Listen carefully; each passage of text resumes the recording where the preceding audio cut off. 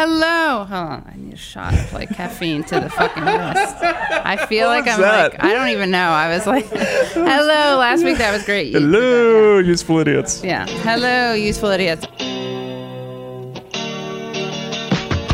Hello and welcome to Useful Idiots. I'm Katie Halper. I'm Matt Taibbi. Very excited to be interviewing on today's show Nadya Tolokonnikova of Pussy Riot. Mm-hmm. A lot happened in the world last week. In fact, it happened literally as we were wrapping up the last show, which kind of sucks for us. Right. So. Especially because I think a lot of your fans, Matt, read you for your insights into Russiagate. Yeah, so they're going to be really disappointed again. Yeah, exactly. No, well, not now. But first, I mean, you guys know this probably better than we do. We start each show with the four basic food groups. There's Republicans suck, Democrats suck. Isn't that weird and isn't that horrible? Yeah. So with Republicans suck, we have a very sad story about a politician named Amanda Chase who was expelled from the Chesterfield GOP. And so she's a Virginia Senator. Amanda Chase is speaking out after the Chesterfield GOP expelled her from membership on Monday. So this just happened.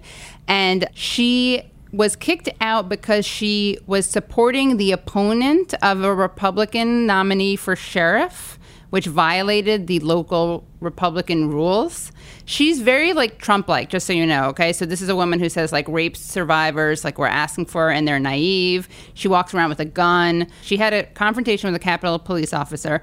And she's accused of cursing the police officer out and calling the police officer Miss Piggy. Wow. So then, because of this beef, the sheriff was mad at her and wanted her to apologize, but she refused, okay? Mm-hmm. She refused to really apologize. All she said was she offered a written apology for losing her cool, but she denied the Mrs. Piggy comment. She said she cursed out the gate because this was like a gate-related parking controversy.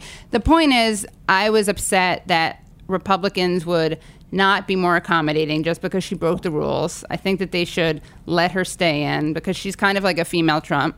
I see. Right? And also... So you love Trump? No, but I mean, I don't exactly know how to play this game because it's like, I'm just trying to think. It's such an intellectual exercise to think of what makes a Republican good or bad. Like, they're so bad. So I was kind of trying to be...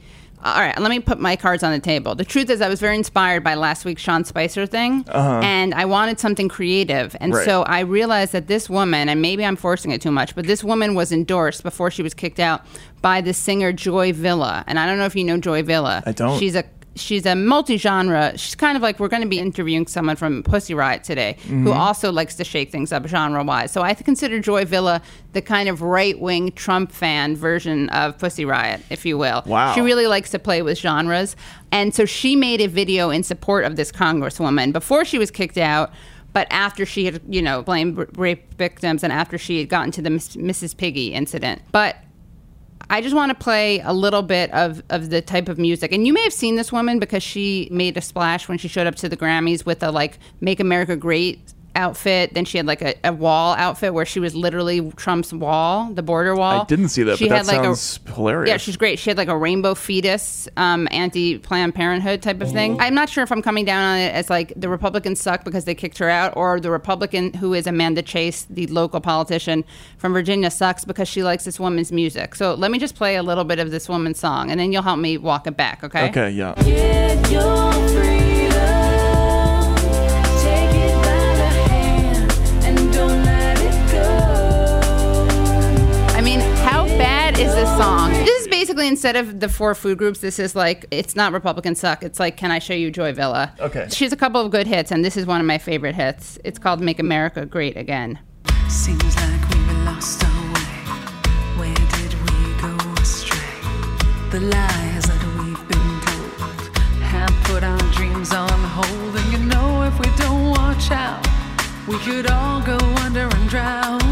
Yeah, the future depends on us. So we gotta wake up, gotta shake it up now, and let's make America great again. That's an amazing video. Yeah. We have to have her on the show. This is the second week in a row that the Republicans suck is not really Republicans suck. I know. This is so bad for our brand because people are going to totally accuse us of being Trump apologists, which they already do just because Well, we'll get into that. Yeah, exactly. But here she is at one award ceremony where she's wearing a Make America Great Again. She has the purse, and she is... The purse is amazing. It's amazing, right? We were all bragging about the straws. The purse just blows away, though. And look, her dress is literally a wall. It says, build the wall, right? And it's made out of bricks. That is fantastic. And then she has... You see the barbed wire coming out around her neck? I mean, I think it's probably not hard barbed wire because that. So she's wearing barbed wire, so like the Mexicans can't get past her face, basically. She should just stand at the border. Yeah, that's what she should do because we're having trouble funding it. They should make like a 4,000-foot tall. What's her name? Joy Villa. Joy Villa, just like a gigantic animatronic Joy Villa, and put it at the border and just scare the hell out of them. Or she could, exactly. Or she could just walk the border back and forth. All right, we got to get her on the show. Democrats suck. Just a comment on Bill de Blasio's exit from the race. I just felt like, having covered a lot of presidential campaigns, I think it's worth pointing out that this might have been the most pathetic presidential campaign ever. This is what a Siena pollster found at the end of Bill de Blasio's run. They did a poll of New York residents. They found that they asked 359 Democrats in New York State how many of them would choose Bill de Blasio as their president. How many do you think chose Bill de Blasio? Please tell me one. One. Really? Yeah, exactly. We should have that person on the show. We got to find whoever that person is. If you were the person who answered a poll, a Siena pollster, and said that you wanted Bill de Blasio to be your president and you're a New York State resident, we want to have you on the show. But that is an unbelievable statistic. Think about it. You launched a multi-million-dollar presidential campaign. You have theoretically a gigantic base in New York City. You got Dante. You got a son named Dante. What if the nominee turned out to be from the South and they wanted a northern Democrat to sort of help garner strength in a place like New York? De Blasio gives you absolutely the opposite of that. Yeah. I mean, it's like he'd be a liability. It's almost impossible to get just one person from your home state. Where? I guess upstate. To be fair, like upstate is very different from Manhattan, right? Yes, but still, we're assuming some of those people are from New York, so that was amazing. Remember, I'll always miss him for quoting Che Guevara during a debate in Miami. Did he do that? Oh yeah, he quoted Che Guevara. Yeah. I'm still all about the killing the groundhog on Groundhog Day. I think I either didn't know that, which makes me feel like a very bad groundhog ally, or I suppressed it. We got the woodchuck, right? What's his name? Buttigieg is the woodchuck. I really do care about these. Actually, groundhogs are woodchucks. Did you know this? Is that the same thing? They are the same thing. I didn't know this until very recently. That's embarrassing. I didn't know that. Yeah, you see, we really invisibilize them. Incidentally, he's not the only. Amy Klobuchar told a story this week about golfing, and I think accidentally killing a duck. We have to look that up. It's some kind of bird. I'm almost impressed. That's so on brand for her, though, right? She yells at her staff. Yeah. She throws like staplers at her staff. She's the highest rate of turnover. Right. As we know, she'll eat with a comb, which we still have to do. We keep teasing our listeners. Yeah. So she shanked one and killed something. I'm not sure exactly what it was. So de Blasio killed a groundhog. She killed something else anyway. But groundhogs are really cute. They are. Yeah. I don't know what she killed. If she killed a shark, I'd be okay. I hate sharks. I hate sharks. With a 2-iron, yeah. However she had to do it, I'd be there defending her. All right, what do we have for Isn't That Terrible? So Isn't That Terrible is a hit piece, basically, on labradoodles. So you heard me. And I really want to call this guy out. It's kind of tragic on multiple levels, but terrible on multiple levels. So the creator of the labradoodle crossbreed has said he inadvertently unleashed a Frankenstein monster. Wally Conran, 90, who worked for Guide Dog Victoria in Australia when he bred the first Labrador Poodle cross in 1989, spoke of his regrets at having begun a trend for designer breeds on an ABC podcast. I opened a Pandora's box and released a Frankenstein's monster, he said. His big regret is that his invention paved the way for unethical, ruthless people to breed the dogs without thinking of the health of their offspring. According to Conran, the majority of Labradoodles are either, quote, crazy or have an hereditary problem, with healthy examples of the breed few and far between. He believes people have gone too far with crossbreeding, which can increase a dog's risk of congenital disease. And he laid particular scorn on the new Rottweiler Poodle hybrid, known as a Roddle or Rottlepoo. Rottlepoo? Rottlepoo. What kind of a person mates a Rottweiler and a Poodle?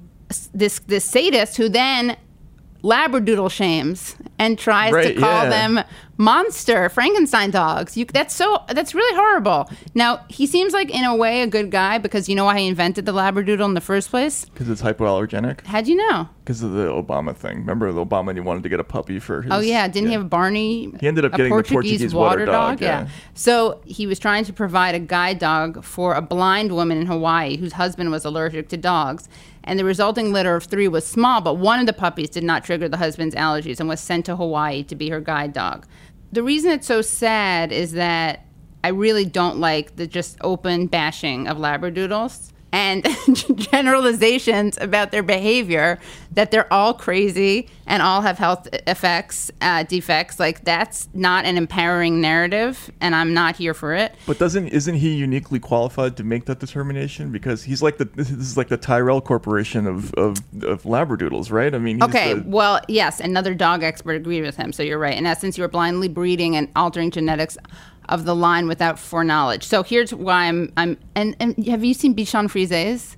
Yes. They're so cute. Their eyes water, I guess. You don't like them? I'm not a Bichon Frise Are you fan. serious? Yeah. He said they must be in agony all the time. They breed the face flat so they look humanoid because we find that attractive with no consideration of the permutations we are producing with regards to the dog's welfare or health. Yeah, same thing with pugs. They have trouble breathing because people That want I a know. flat-faced dog. Right, but that looks humanoid? Oh, I guess because we have flatter faces than we don't. Yeah. Hogarth, the famous artist, he had a French bulldog, which is sort of like a pug. It's like a kind of, Yeah, I kind know. of dog, Those are and cute, he did a self-portrait of himself next to his dog because their faces looked alike. So that is gross. It's like Liberace and his boyfriend. All right. Anyway, no more crossbreeding in unhealthy ways. That's why my parents' dog's a rescue. Do you guys have a dog? I have a dog. What kind? Not a rescue.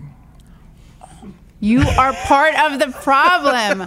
Oh my God. All right. Well, let's not shame Labradoodles. They're fine. Yeah. They're not crazy and genetically, Some of them are. destined for failure and misery. Yeah. So isn't that weird? I saw this news story. Headline is body of Florida woman found in portable toilet that caught fire, exploded, officials say. And there's a couple of things about this. First of all, I just love that headline. Yeah. It kind of reminds me I had a friend who used to collect what he called self headlines, which are man kills wife, dog, self, right? So he had like So a whole terrible, but so great, the self headline. So caught fire, exploded, officials say. But yeah, this is in St. Augustine, Florida, and basically a woman went into a porta potty. And it just blew up. Out. Yeah, it says, quote, detectives believe the decedent is too badly burned for immediate identification.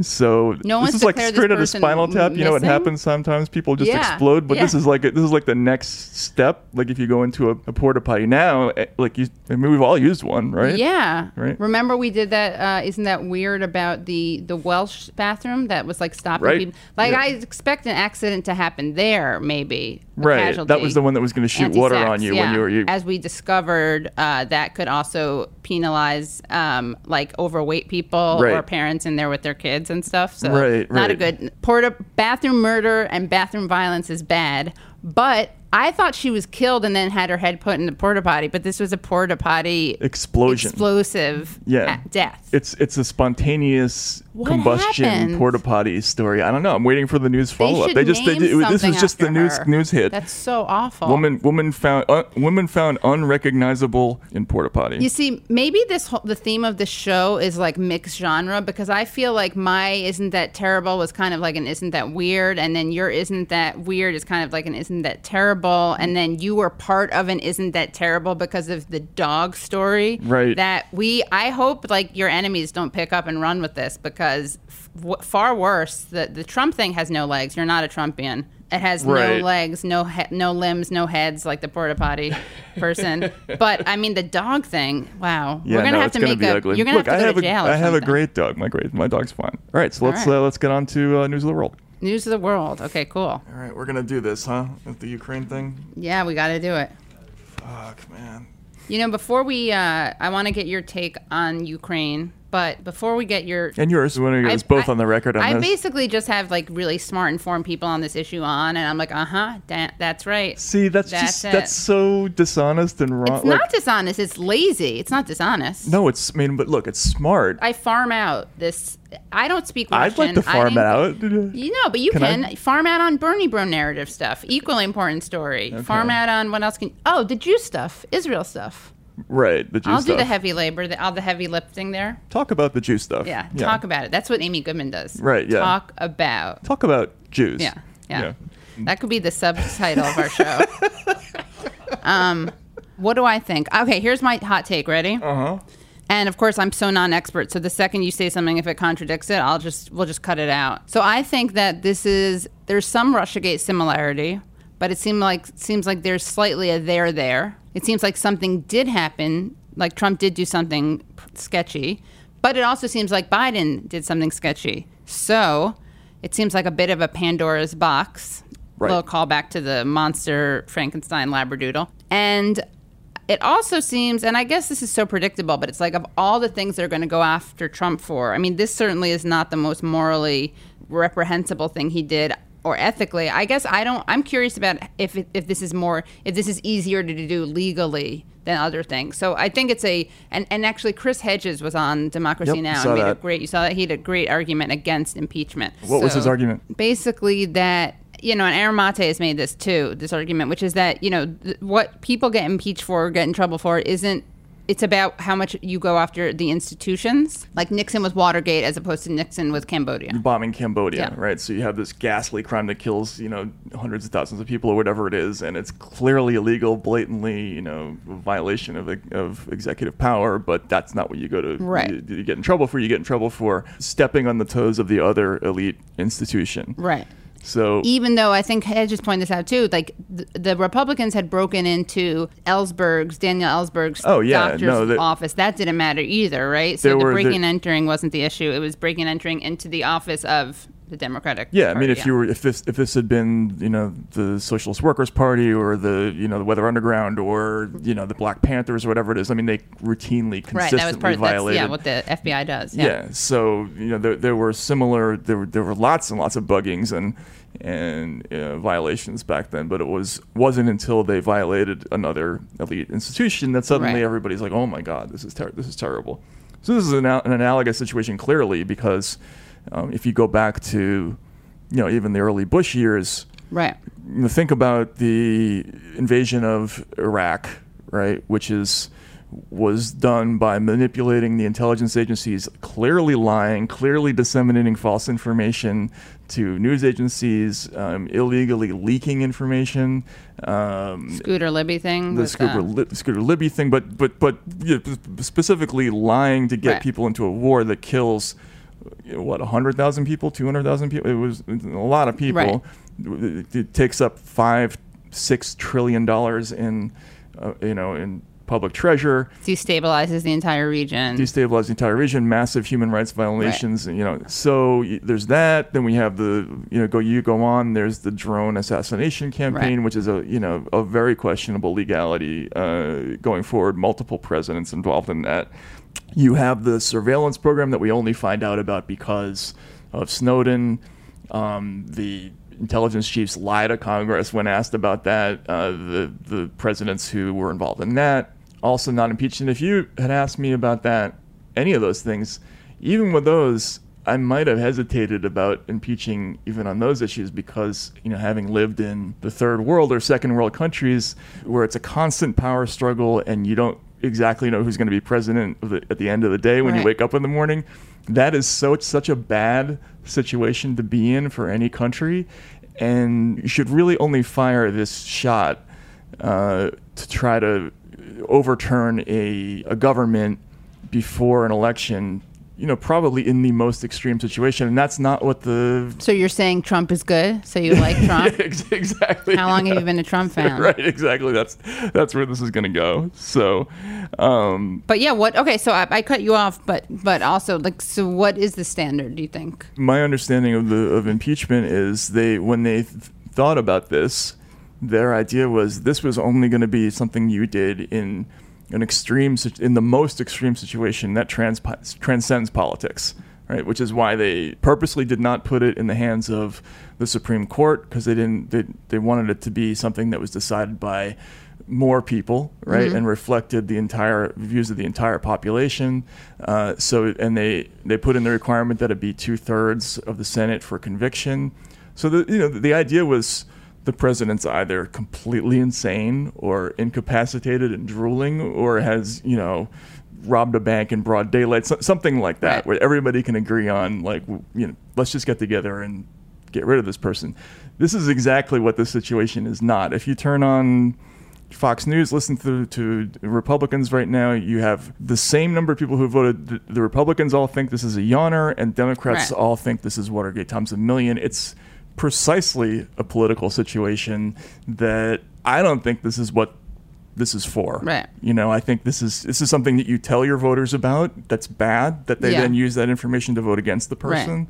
I don't know. I mean, what like. And there are a couple questions, right? One is like whether this is actually impeachment worthy. Then it's whether or not it's like strategically a good idea. So let's get into that. Yeah, let's get into it. So also, we should probably set up what happened. Sure. So Trump was August 12th has a conversation with Volodymyr Zelensky, the Ukrainian president, and in this conversation there are a couple of things happen. There's a mention of American military aid to Ukraine, Javelin missiles. People remember we didn't provide military aid to Ukraine before this administration. This was actually part of the controversy that Trump originally got in trouble with, which was this idea that he wasn't going to approve the military aid to Ukraine during the convention in 2016, but he ended up doing that. Right. And I don't think it's a good idea. Like, I don't think America has a national interest in arming one or the other side of this conflict. Like, Right. It's also kind of goes against the Russiagate narrative, doesn't it? Well, right. Yeah, exactly. Like a couple of years ago, we were saying Trump intervened to stop military aid to Ukraine. Then they did actually approve it. Here, the issue is ostensibly Trump is holding back that aid to induce Zelensky to do a couple of things. Right. Number one, look into rumors that Trump heard probably on Fox and Friends about CrowdStrike and the origins of Russiagate.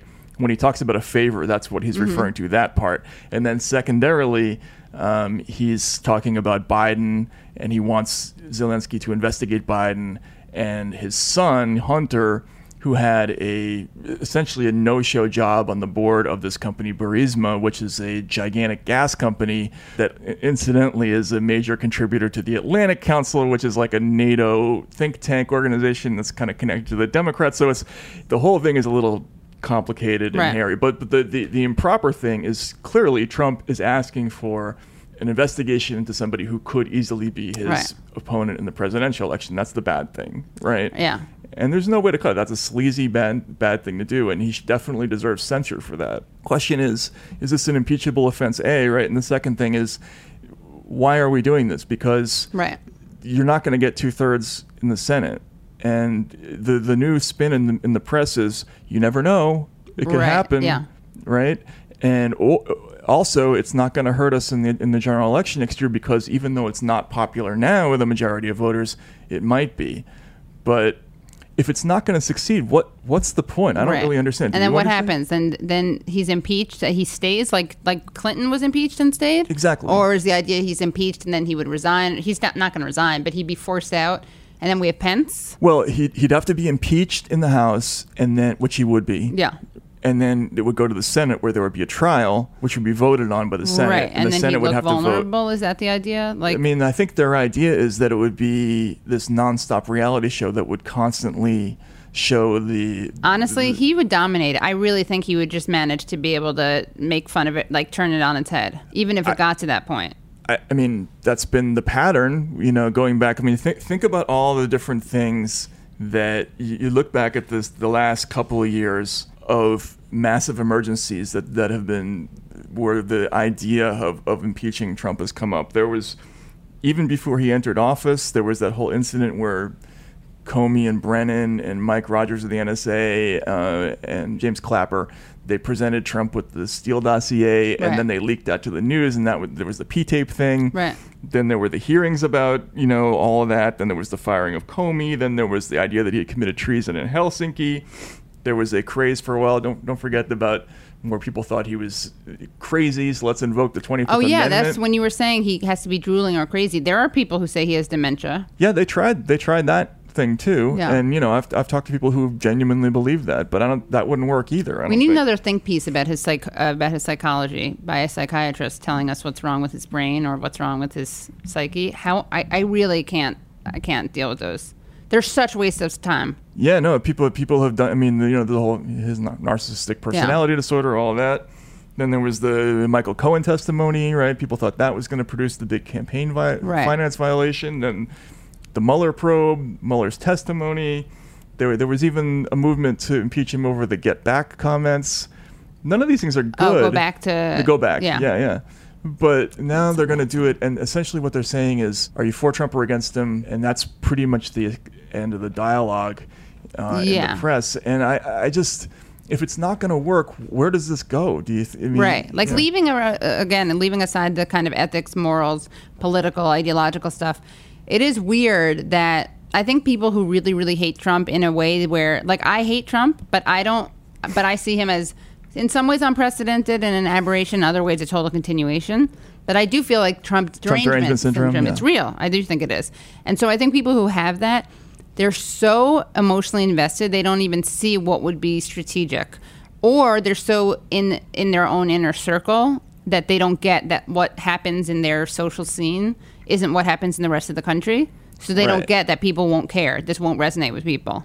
Right. Again, for me, having covered the election after Trump got elected, the way I saw it was basically in 2016 when you had just massive collapse in confidence among the whole population in both parties, right? And you had the rightist movement that wins. It's a rightist populist movement that essentially beats the establishment, the political establishment, and puts them out of power. Right.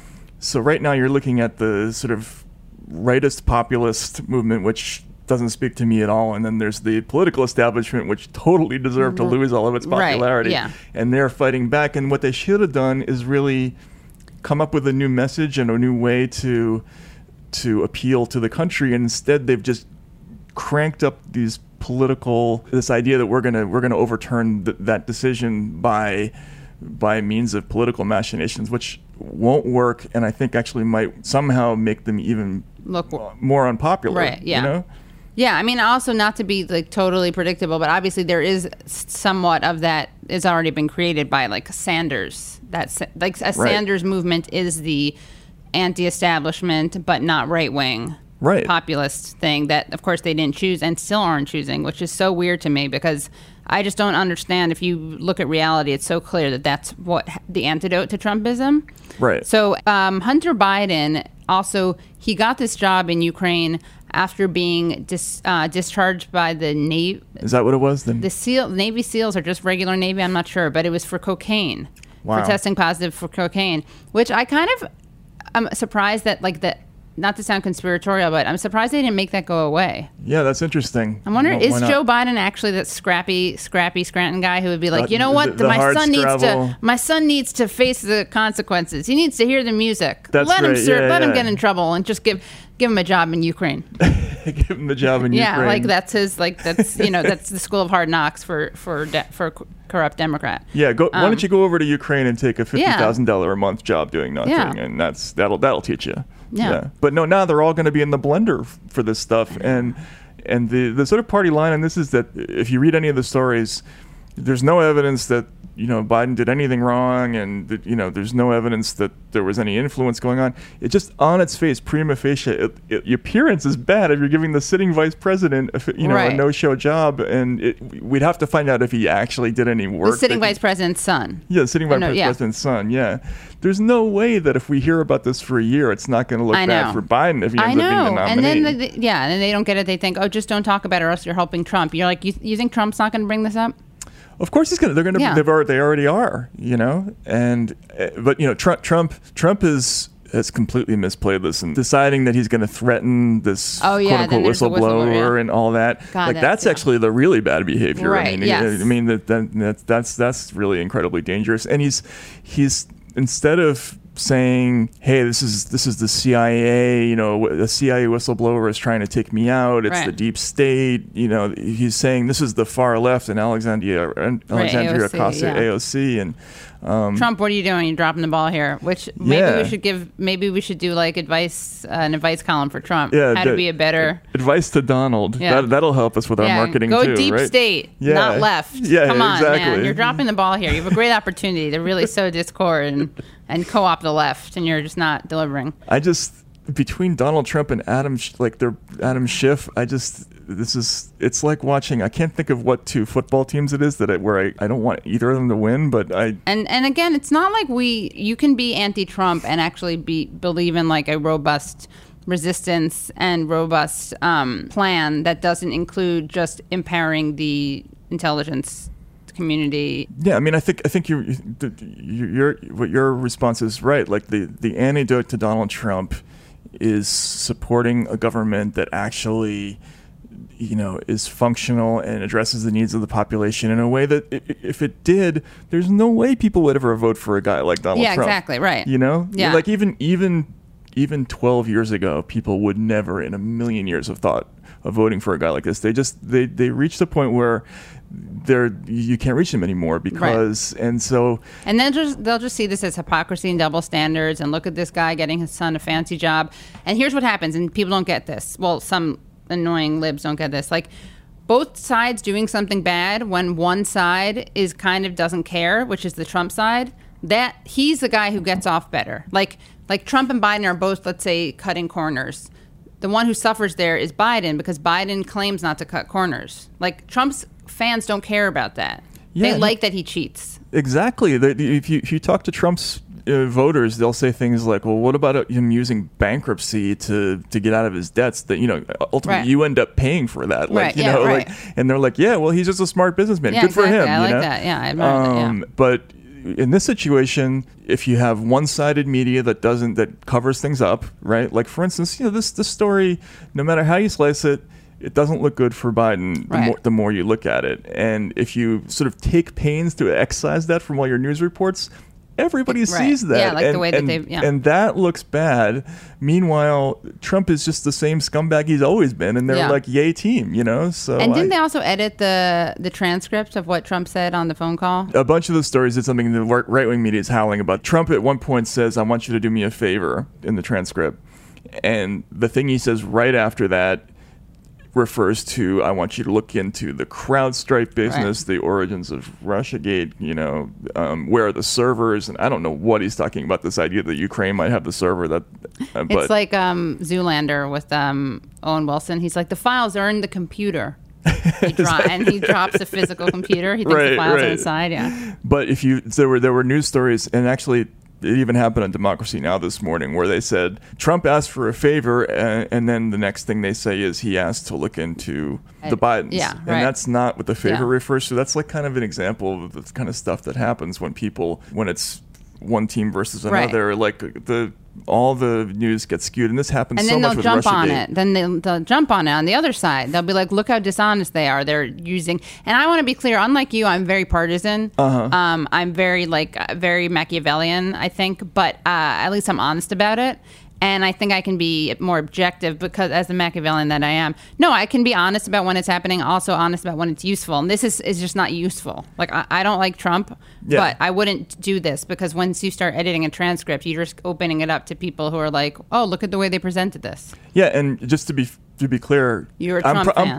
My political views are probably more or less identical to yours, but I see this as two things. There's what I think in my private personal life, which is what I'm going to do next November when I vote, and then there's the other thing which is my job. And the thing that used to be nice about journalism is that you didn't have to have a point of view on any of this stuff. You just let this happen, that happened, this happened, that, and you sort it out. And that is increasingly disappearing. And what people want when they look to news figures now is they want the emotional temperature, like damn Trump, this and that, where actually what people are really, really desperate for, there's a huge segment of people who just want to know what happened, and they don't know where to go now, because what they see is there's kind of blue state media that is telling you all the negative stuff about Trump, and then there's Fox, which is a total, intellectual desert in the other direction, and I don't think that's good. I mean, I'm sort of grieving over the job a little bit. No, it's good, yeah, and you get a lot of crap for it. Of course, yeah. No, this is not gonna help either.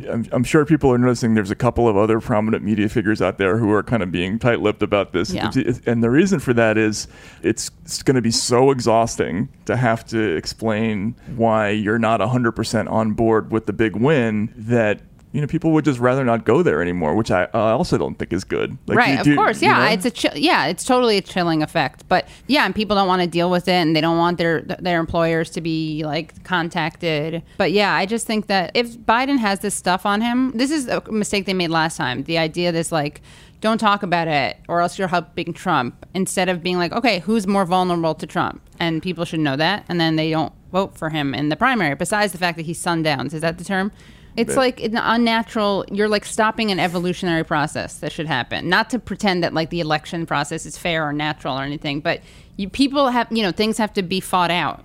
Right. So this is going to end at least my career, right? So, but go out with, no, you survived the Russiagate stuff, and this is, look at where you are. That's right, yeah. This is an important idea, though, that you can be critical of Trump and also critical of the Russiagate narrative or the Ukrainegate narrative or whatever it is. You know who really exemplifies that more than anyone, more than even you? Who? Pussy Riot. Pussy Riot. Right. Specifically, Nadya. Tolokonnikova. Exactly. Yep. February 12th, 2012, 5 of the 7-member band perform an anti-Putin song at Cathedral of Christ the Savior. In March, 3 of the women are arrested for, quote, hooliganism motivated by religious hatred and sentenced to 2 years in prison. 1 member is released on appeal, but sentences of the other 2 were upheld. On December 23, 2013, they are released on amnesty. During the Sochi Games in late February, several band members sing "Putin Will Teach You to Love the Motherland" in front of the Olympic rings. 2 members are then arrested on charges of theft, but they are released 10 hours later. Shortly after, several members are whipped by Cossacks outside a downtown Sochi restaurant during a street performance. And then they just got arrested again, Pussy Riot, because the nice thing, I guess, about most places is that there are always more political prisoners you can protest. Right. On September 7th, they were arrested when they left her apartment. She wrote about this at the Daily Beast. We were planning to walk around Moscow with a rainbow flag and Russian Federation flag. Also, we had a Putin You'd Better Leave By Yourself banner and a handful of colorful smoke cannons. Our ultimate goal was the Russian White House. We wanted to make an art statement in front of our government. It was a day before the elections in Moscow City Parliament, elections that put Moscow on political fire this summer, causing mass protests and crazy outrage by cops who beat and injured people. I don't think they do this. The colored smoke cannon does not. They don't have a real sense of humor about that in Moscow. They don't like it. Yeah. Wow. Yeah. Arrested again. This woman was imprisoned by Putin. Dude, hard time. Terrible stories to tell. Terrible stories, but she thinks that the United States liberal media misuses this narrative and uses it as a scapegoat. And so, obviously she's not a Putin fan or a Trump fan, right? She has a lot of credibility in this issue, and yes, exactly. Real interesting opinion. So tune in. Yeah, tune in.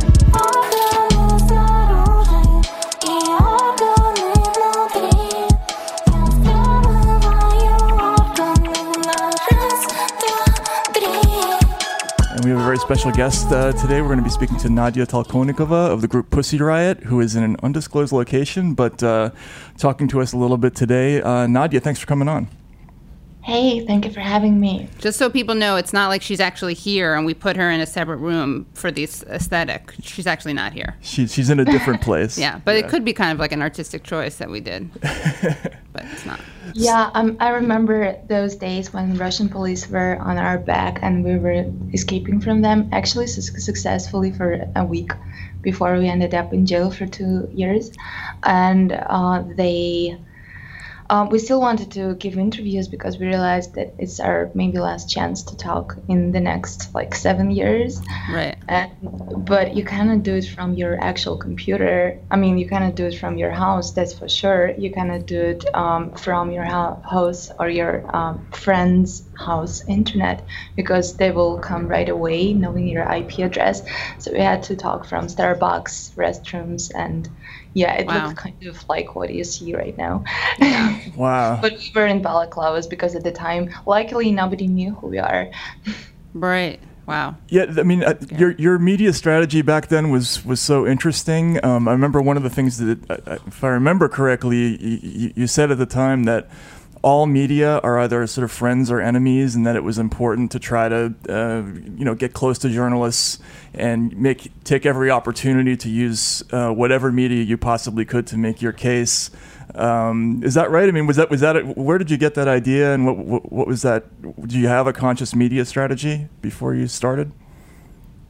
Yeah, definitely. We did a conscious media strategy, and I think it's really important to have it for every activist before you make any step in public space, because then later you can be disappointed about the way how you're portrayed in media. So if you have conscious strategy, then you can control it in a way, not fully control it, because it's like its own organism, it's its own body, but you can create your own mythology.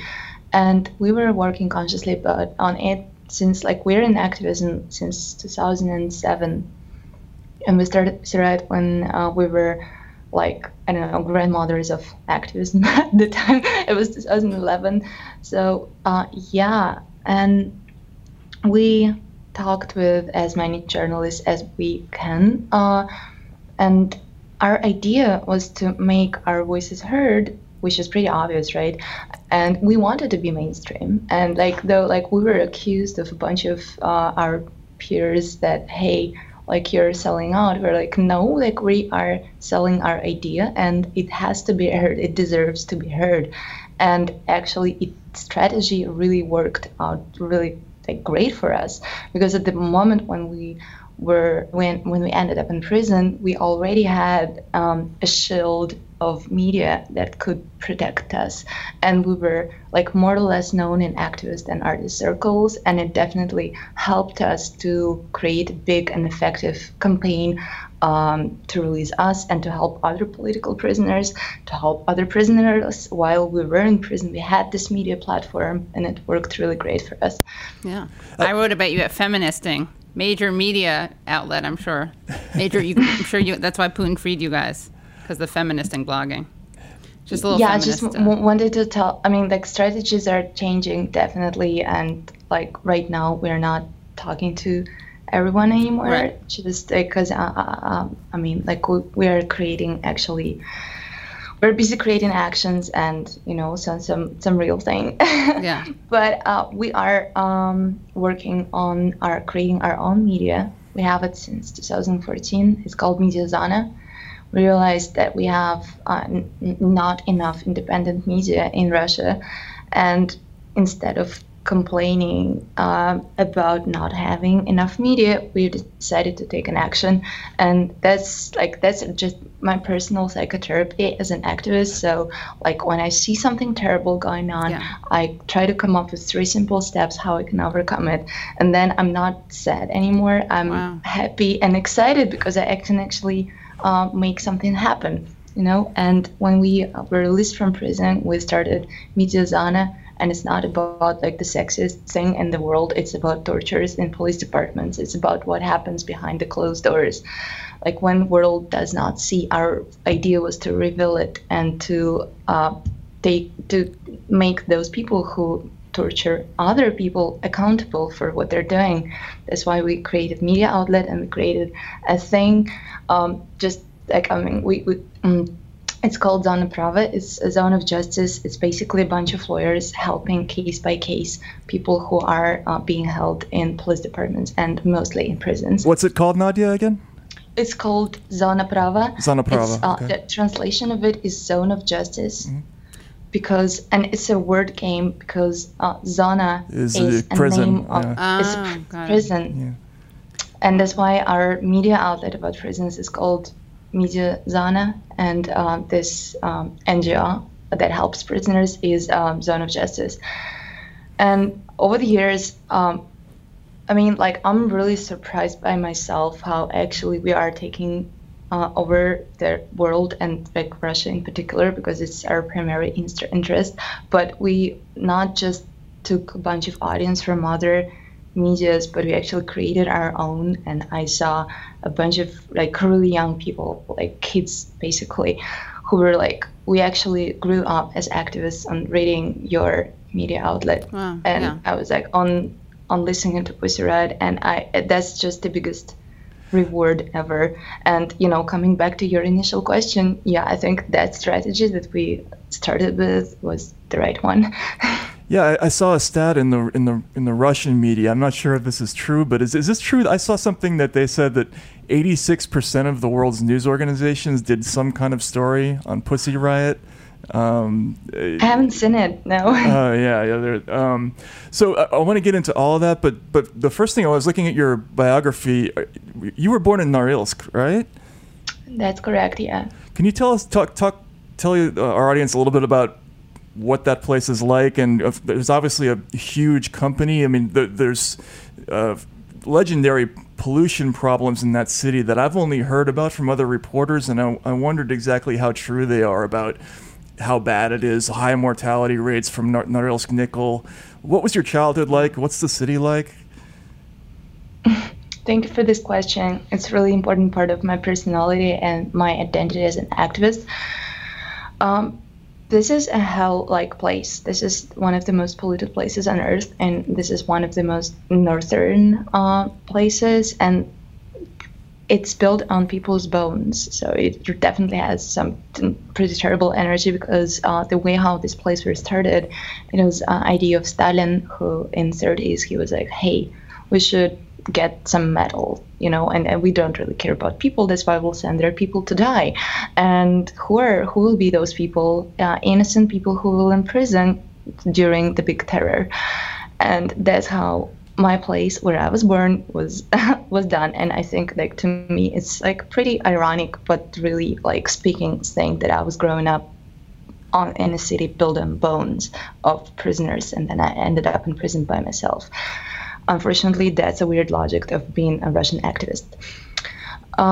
Three main factories surround my hometown.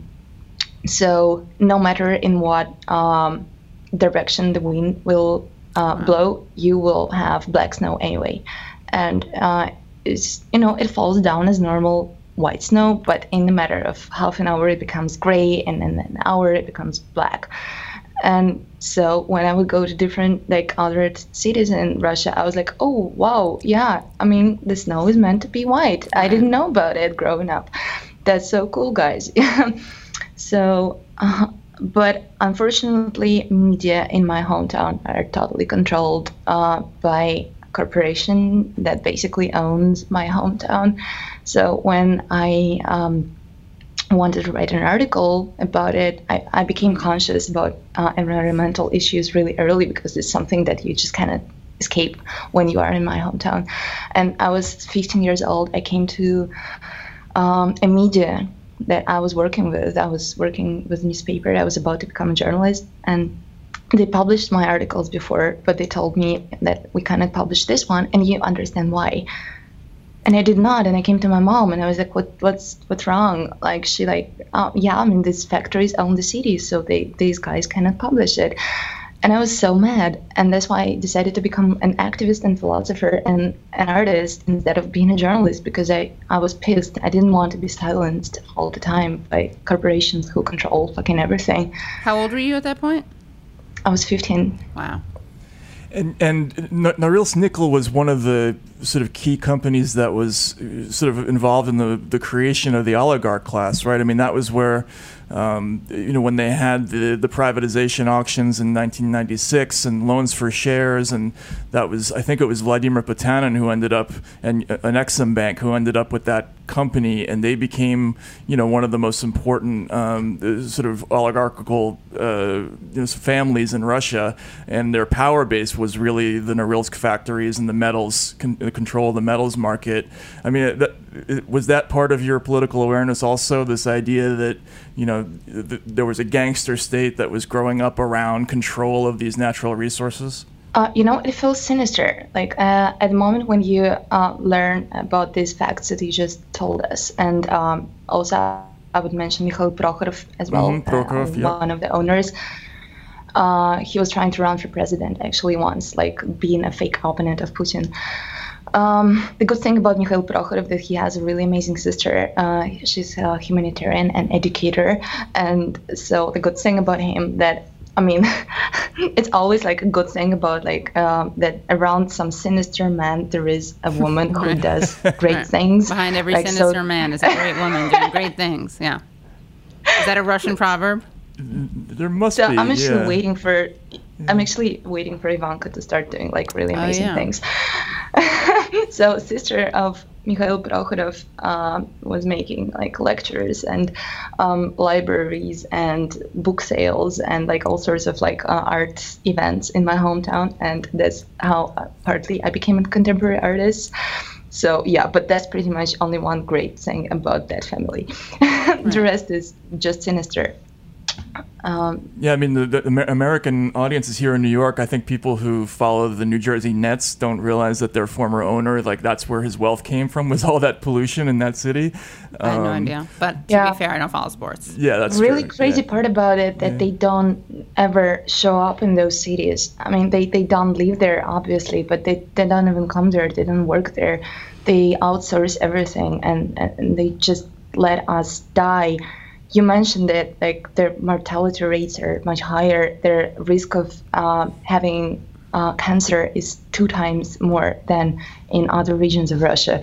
And kids are they literally cannot breathe. They cannot because of asthma. And I was seeing those kids going with me to school, and they had to stop by a supermarket and get in there because they cannot like walk like more than 5 minutes in this air that's just visibly polluted by metal that just kills us. But nobody cares and nobody can do anything about it because we are owned by these sinister corporations and oligarchs. So you ended up at Moscow State, and first of all, how did you end up there from Norilsk? And secondly, is that where how did Pussy Riot come together? Is that where you met the other members of the band? I moved from Norilsk when I was 16 years old. I knew for a fact, like since I was a little kid, that I'm going to move from this city because it's just not done for life. Like if you want to actually leave, you should not leave there. So at the moment when I got my certificate that I got my education in school, I left and I entered Moscow State University. And a miracle really helped me because I did not have any, like, how do you call them? I didn't go to any special school. Like my mom didn't spend any money on helping me to get there. We didn't pay any bribes, which was literally impossible, like with all this ABC to still enter, but I did it somehow.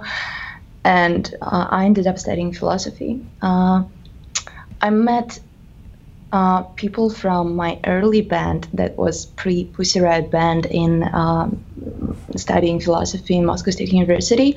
And it was a band that's called Vaina. And it means war in Russian, but we were not pro-military in any fashion. This were referred to an art institutions because we thought that art is too commercialized and institutionalized, and instead of questioning what's going on, it just normalizes and just makes people believe in the old preconceived notions rather than trying to blow up these fucking notions. And that's why we called ourselves Were, and we were making a bunch of actions on the streets and in galleries as well. We would come and just like make our own, like basically own the space, make our own action in a place with some glamorous exhibition. Useless in my eyes. I still I don't like most of the art that's being produced because I think it's too, how to say, complacent, right? Mm-hmm.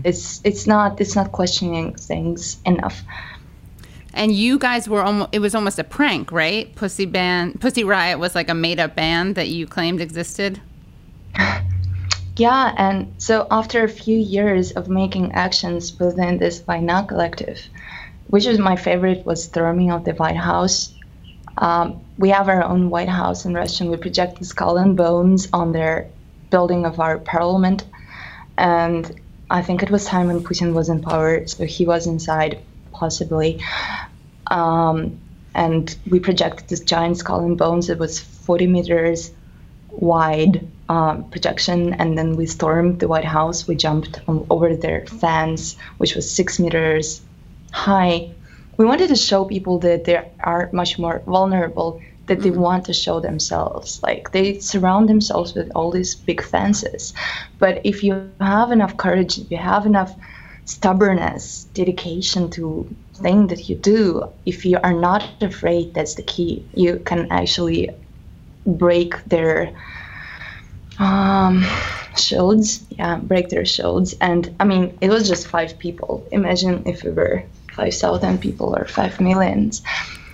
Yeah, but at some point we started to have problems inside our collective, and partly they were based on misogyny of some of our members. And one of members, Oleg, he really inspired me to make Pussy Riot when he said, I think that women are not really capable of doing art. And the only one woman who is capable of doing art is Leni Riefenstahl. Oh, wow. Really problematic. Yeah. If you're going to go with one, maybe Frida Kahlo, maybe. Come up in this show. Yeah, I bring her up a lot, Leni Riefenstahl. Yeah, I don't know why. She's a Northern Star. Yeah, but she was serving to Nazi regime. Of course, yeah. She was talented. She was good at her job, but yeah, but a little problematic, yeah. I mean, like, this guy, it doesn't mean that he necessarily thought in this way, because he's a big provocator, and he likes to just provoke people to think. And he basically provoked me to think, because I was like, oh, maybe you really believe in that. And so I don't have to be in a band with you. So we started. Right. So thank God for that. Right? Thank God, the God who doesn't exist, or the God who may not exist. I mean, yeah. Another problem that we faced is just when you are in collective with men, it's so often like you give the same amount of energy, you take the same risks, you give ideas, but producers, managers, leaders, ideologists always are the men. And it just created so much tension inside our collective. So we thought it's good to just make all girls collective. That's the solution. Right. One thing I really like that you've said that before that I think is really interesting is that you just talked about not being afraid. You also talked in the past about not being afraid of Putin personally, and that not being terribly impressed by his thug image. I mean, I think this is interesting because, when I lived over there, I had friends who knew him when he worked for Sobchak in Petersburg, the mayor. And when the mayor wouldn't show up for a press conference and Putin, this little nebbishy, weak-looking guy, had to give the press conference, everybody was always disappointed, like, oh, this guy again? Right. I mean, he was such a zero, and then suddenly he was sort of chosen out of nowhere to become president, and it feels like this image of him as this all-powerful Oz is such a fraud, but you seem to see right through it. I mean, what's your impression of Putin? Is he really that terrifying, or is he? What's your impression of him? When I'm saying that we should not be afraid, it's not that much just about Putin. It's about the power in general, and that's our way to overcome it. Like, just to realize that we are fighting against the most powerful man on earth. And like, to me, it's not that important if he's bald, if he's little, or if he's tall. Like, he might look terrifying. He might be Arnold Schwarzenegger, but it would not change anything to me. I think it's more important our own personal attitude inside us, because we all know this phrase: we are the many and there are the few. Right. No matter how they look. We are still the many. I think our problem is we just don't realize it, and it's just 2 really easy but important steps. be together, realize that we are strong when we are together and when we work in collective action. And the second thing is just not being afraid, because otherwise they will feel it. They're like, I don't know, like scared dogs who want to bite you. But at the moment when you actually show them that you have this courage and you have the core, they're scared of you.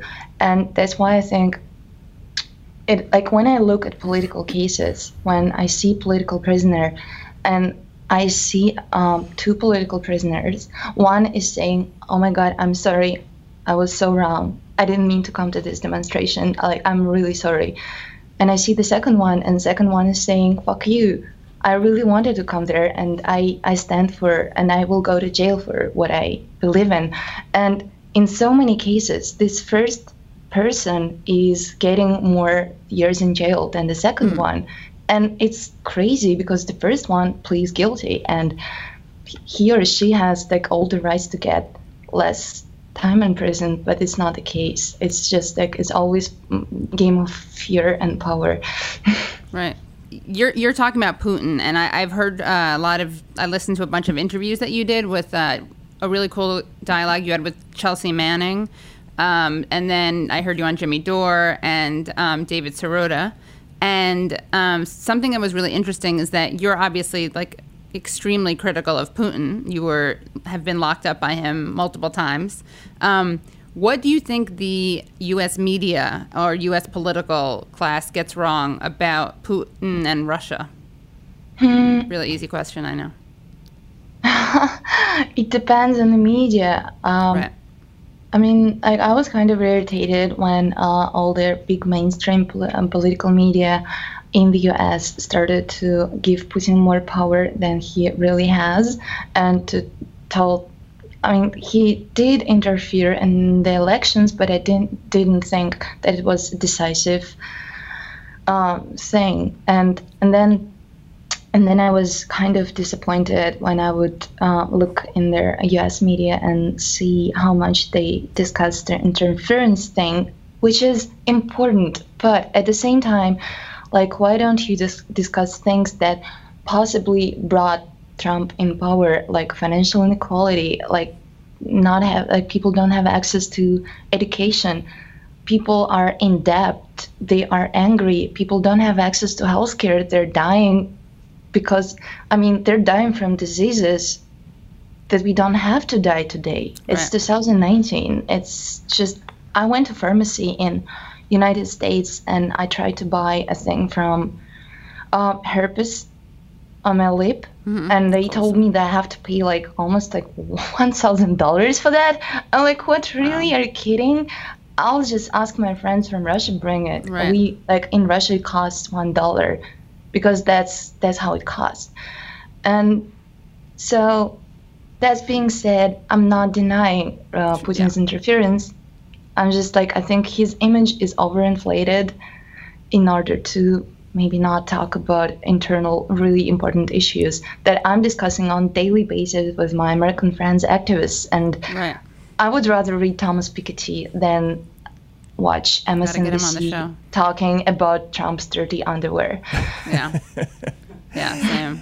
It seems like Russia went from being not a story at all, back famously in 2012, Barack Obama said, the 80s want their foreign policy back when Mitt Romney said Russia was the most serious threat we faced. And then suddenly it's everywhere, and Russia's been almost a daily presence in American media since 2016 or so. Do you think that some of these stories, they have in their roots a little bit of the fear that Americans had about the Soviet Union and the Cold War, and our image of Russians from back then? Because it seems like that people have a completely sort of caricatured idea of who Russians are, what they're like, whether they have a monolithic view on things or not. And can you talk about that a little? And Keith Olbermann said Russian scum. Right. Yes. I couldn't believe that. Yeah. Russian scum. That's funny, but not. I mean, I first time encountered this ever-present echo of Cold War in America when I came here for the first time after after we've been released from jail, and it was 2014. It was like long before Trump came around as president, but I felt it on campuses. I felt it on like some TV shows that we've been invited. So basically, the paradigm was like, we are living in democracy, and here are their unfree countries, and you are from one of them, and you are it's your role here to talk just about like how bad things are in your country, but never like don't dare to mention that we have political prisoners on our own. So when we came to Senate to talk about Russian political prisoners, we just got news about Cecily McMillan, who was Occupy Wall Street activist. She was imprisoned for a couple of months, but at the time we didn't know how long she will be in prison. She was facing 7 years in prison for elbowing a policeman who grabbed her by the breast. I would do the same, you know. Probably worse. Knowing or the worst. Yeah. And so we started to talk about her, about other people who did not have pleasant encounters with American police being an activist in the United States, and they're just not ready to hear it because lots of politicians and media still exist in this Cold War paradigm. That I refuse to exist in that paradigm. I think like we truly live in a global village today, and like young people, activists in Russia, they're much closer to young Americans. They do care about the same stuff. We care about gender, we care about equality. We are like mostly socialists. Like we want climate change to stop and be reversed if it's possible. Like we really are the same in this way. And so like all this mythology about crazy Russians who are so different from us, it's just so wrong. We heard a rumor that you're a supporter of Bernie Sanders. Is that right? I really love Bernie. I was so inspired by his existence. I remember first time when I've heard about socialist agenda becoming like mainstream. I mean, jumping into mainstream in America. It struck me. But first time I think it happened with Occupy Wall Street because they really like somehow nailed it. And though it were not that many people, they somehow amplified their voices so effectively. So it became a mainstream issue in America for the first time. But still, they were not represented anyhow. And then Bernie Sanders came around, and I remember reading about it. I just could not believe that he can actually he pulled it off. He used word socialist as a positive thing for the first time in mainstream American media, I think. Right. A lot of people, I think, don't understand. They're like, wait, you're a critic of Putin, but you're saying good things about socialism. Like, there's so much conflating of leftism, socialism, Marxism, Stalinism, Putinism.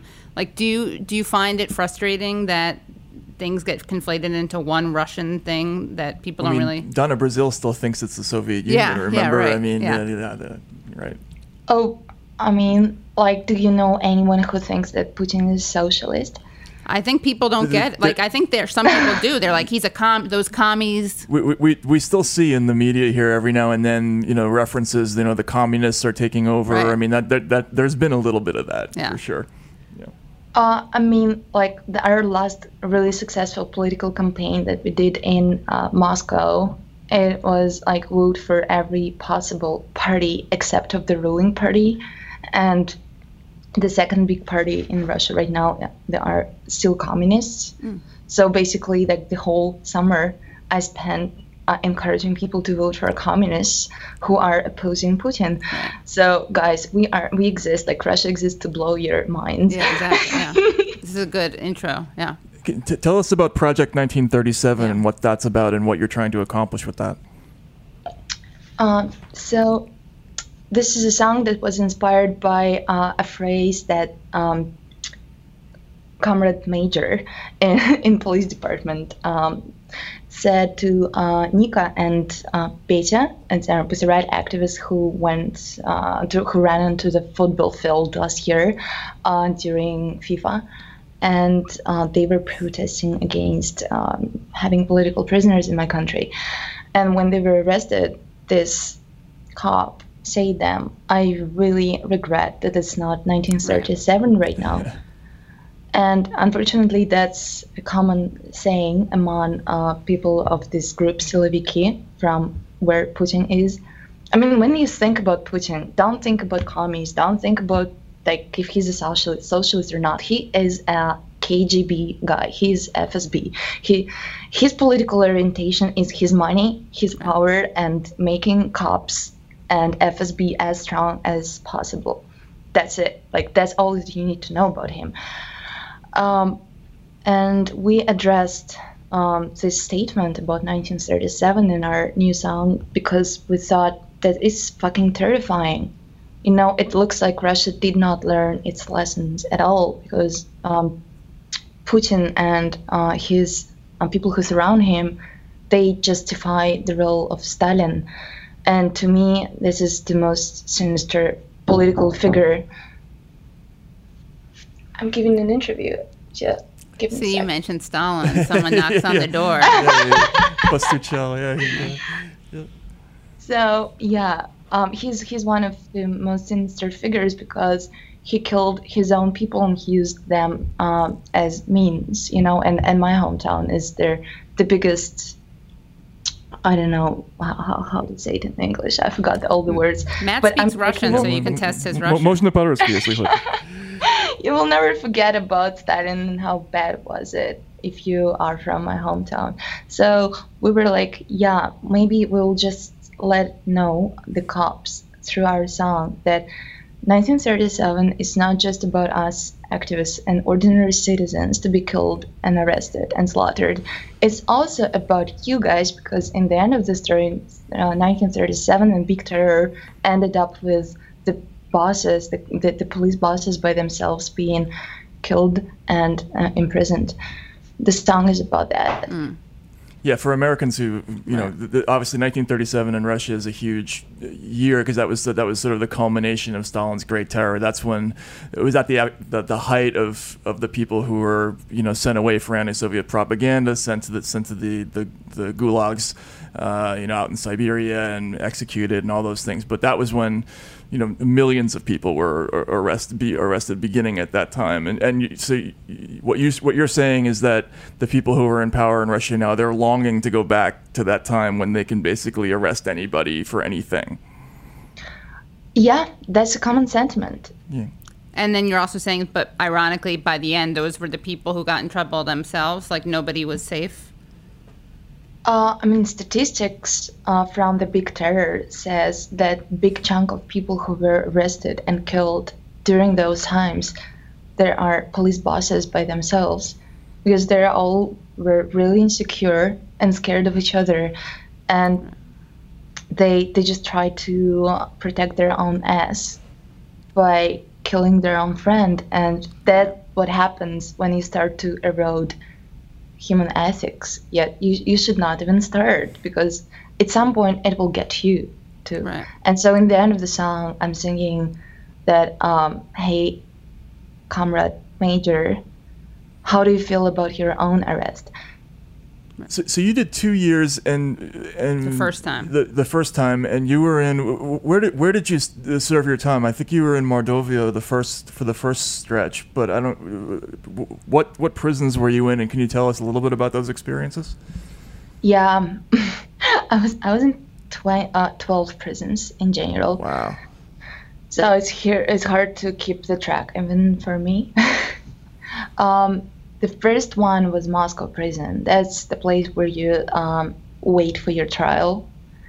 And so there is a famous conversation between Shalamov and Solzhenitsyn about the role of prison in human life. Solzhenitsyn was like, actually prison and prison camps helped me to realize deeply who I am, because I went through so much struggle, and it helped me to like crystal clear understand who I am.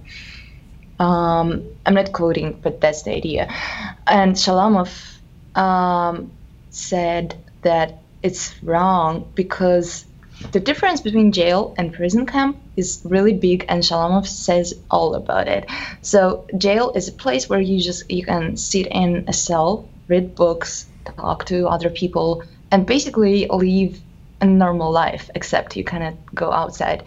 Prison camp is really different. You have to work there, and that's the difference. And when this work thing involved, they start to exploit you. So that's what happened in my prison camp. They exploited me and women who were around me, who worked for 16 hours a day. We did not belong to ourselves. We lost any thoughts that we had before. We didn't have chance to read books, to write letters to our relatives, to go to religious institutions. It's about people who are interested in that. Yeah, they don't have chance to do it. We did not have chance to take a shower, to eat, and basically to sleep. And so it definitely, this kind of situation erodes you. And Shalamov was telling that prison camp, labor camp, where you have to work, it erodes human soul and brings up the worst in you. And I definitely saw it. It's like the labor prison camp is something that I think Thomas Gobbs would be really happy to see, because definitely a human to human is like a wolf in a prison camp, because people trying to survive and just scratching the remains. So it was terrible. It was utterly terrible. It was hell on earth. And I ended up making hunger strike after a year in Mordovia, because I felt like it's enough. It's enough, and I'm like, not like I had Messiah complex or something, but I realized that actually if somebody can change something in this system right now in this prison, then it's me, just because I have access to lawyers and to media. All other people who ever tried to protest against system, they ended up just being, being rotten in solitary confinement. With, like, in winter, they don't even provide heat to the solitary confinement. So basically, it's just like you're slowly dying there. Another way how they control you, they control your medication if you're ill. If you're HIV positive, and lots of people in prison camps are HIV positive just because of Russia has our own drug war, and a lot of drug users, they end up in prison, and some of them HIV positive, and that's the way how they control them. They say, like, you have to be obedient if you want to have your medication, if you want to save your life, if you want to see your relatives, if you want to be a good mother. Like, if you're not obedient, then it means that you're not a good mother, because you don't want to be obedient, you don't want to leave this jail. Right. Yeah, think about your kids. Like, they use like all kinds of terrible sexist patterns in order to control women, and they unfortunately succeed in it. And tuberculosis too, right? I mean, isn't that a terrible problem? Yeah. And not like, but I have like a really fun ending of this story. So after 5 years of me being released, I kind of stopped thinking about my prison boss, though I really hated him. Like, he was my personal enemy. He was like at the first moment when I came to that penal colony, he was like, you know what? I really love Stalin. I'm like, fuck. I'm really fucked. I'm really fucked right now. So he would invite me to his office almost every day, and just being like a basically sadistic, crazy creature who would tell me, like, I have complete power over you. So, like, you have all these supporters, you may be someone on the outside, but here you're fucking nothing. Like, I have complete... It was terrible. So now he is under criminal investigation by himself. Nice. He's facing years in prison. He's not, unfortunately, in prison by himself, but he's under house arrest. So that letter that I wrote and that hunger strike really helped. It worked after 5 years. And that's another lesson that I have for my fellow activists, never give up. You never know when the results will come. I stopped thinking about it, and then I got the news. He's in jail. Well, on that note, I think that's a great happy ending. We'll definitely let you go, but we should ask, just while we have. I mean, there's a huge, obviously, controversy here in the States right now about this Ukraine thing. Do you have any thoughts about that? Any insight? Do you think what's your reaction to this sudden, enormous, all-consuming news story right now? I don't have any insights. I don't like to play in political analyst. I'm not one. And anything you want to say about your the impact of this on your family? I know you have a daughter. How this is inspiring her, or maybe scaring her off. Hopefully not. But yeah, the impact on your parents, and also both generations, I guess, your parents and your daughter. They're badass, like all the generations of my family. And my dad played an important role as an activist in perestroika in the early 90s and the end of 80s. And my mom fully supported me. Like, the only one thing that she may not support is my tattoos. But, that's that's a little thing. Yeah. But she's getting there. And my kid, she's 11 right now. I actually was scared when she was like around 7, because it was like 4 years ago, and 4 years ago was 2014, right? Or whatever. Anyway, it was a really difficult time for all the political activists in Russia, because we had war with Ukraine. Crimea was annexed, and we had these vigilantes just walking around streets and basically punching in the face, killing political activists.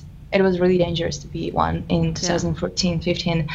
And those years I was really scared about my kid because she was about to become a teenager, and I thought she might be bullied and stuff. But luckily for me and for her, the situation really changed in Russia. And now I think Putin does not realize it yet, but actually Russia is going under his control. I think it's a generational thing in a lot of ways, because there is a generation on political arena right now who never saw anybody but Putin. 18 years old, 19 years old kids, and even 14 years old kids, they're showing up on streets and they're saying that we really want changes because we didn't see anything good that being brought to us by this dude, and we're just fucking sick and tired. They are straightforward and courageous, and if you look at Greta Thunberg and imagine thousands of those people, you will have a good taste of what's going on in the streets of Russia right now. And Putin honestly doesn't fucking know what to do about it. And it changed political climate a lot, that we have people who are ever present on the streets and are ready to stand for their rights and are not afraid.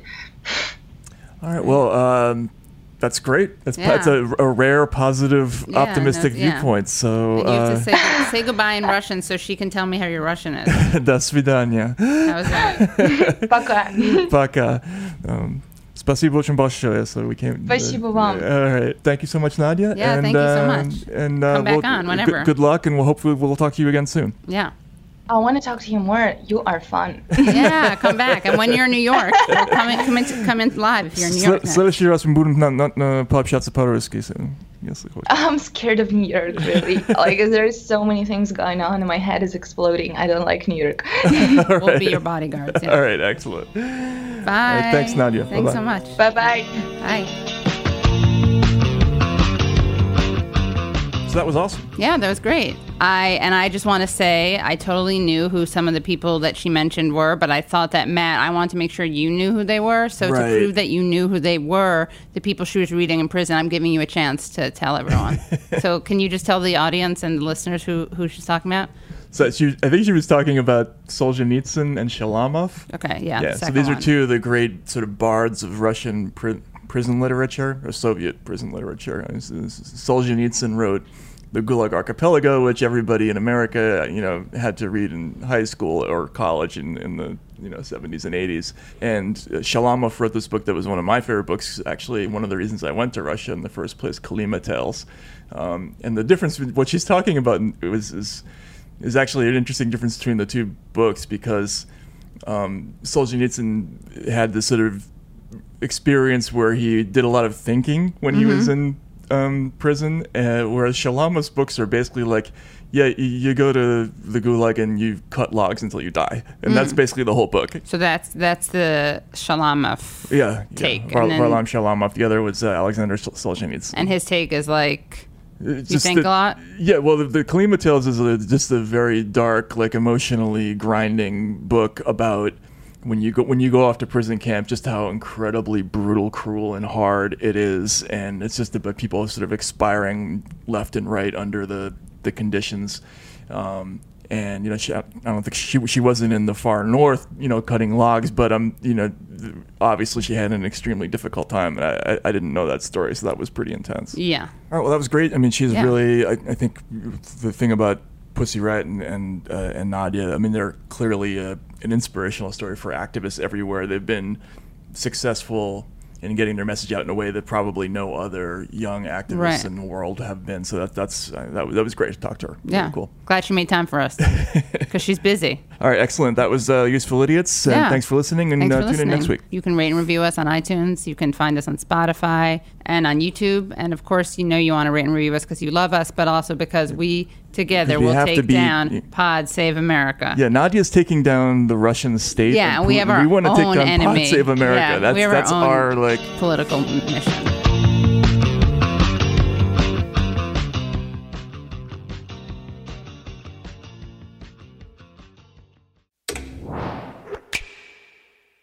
The Bigger Pockets portfolio of podcasts are worthy of your investment. We're having a real conversation as real estate investors. New episodes available every day. It's important to buy where it makes money and not necessarily where you want to travel to. Bigger Pockets, On the Market, Rookie Real Estate, or Money Podcast. The purpose of flipping is to create more cash so then you can reinvest into other types of properties. The Bigger Pockets Podcast on YouTube or wherever you listen.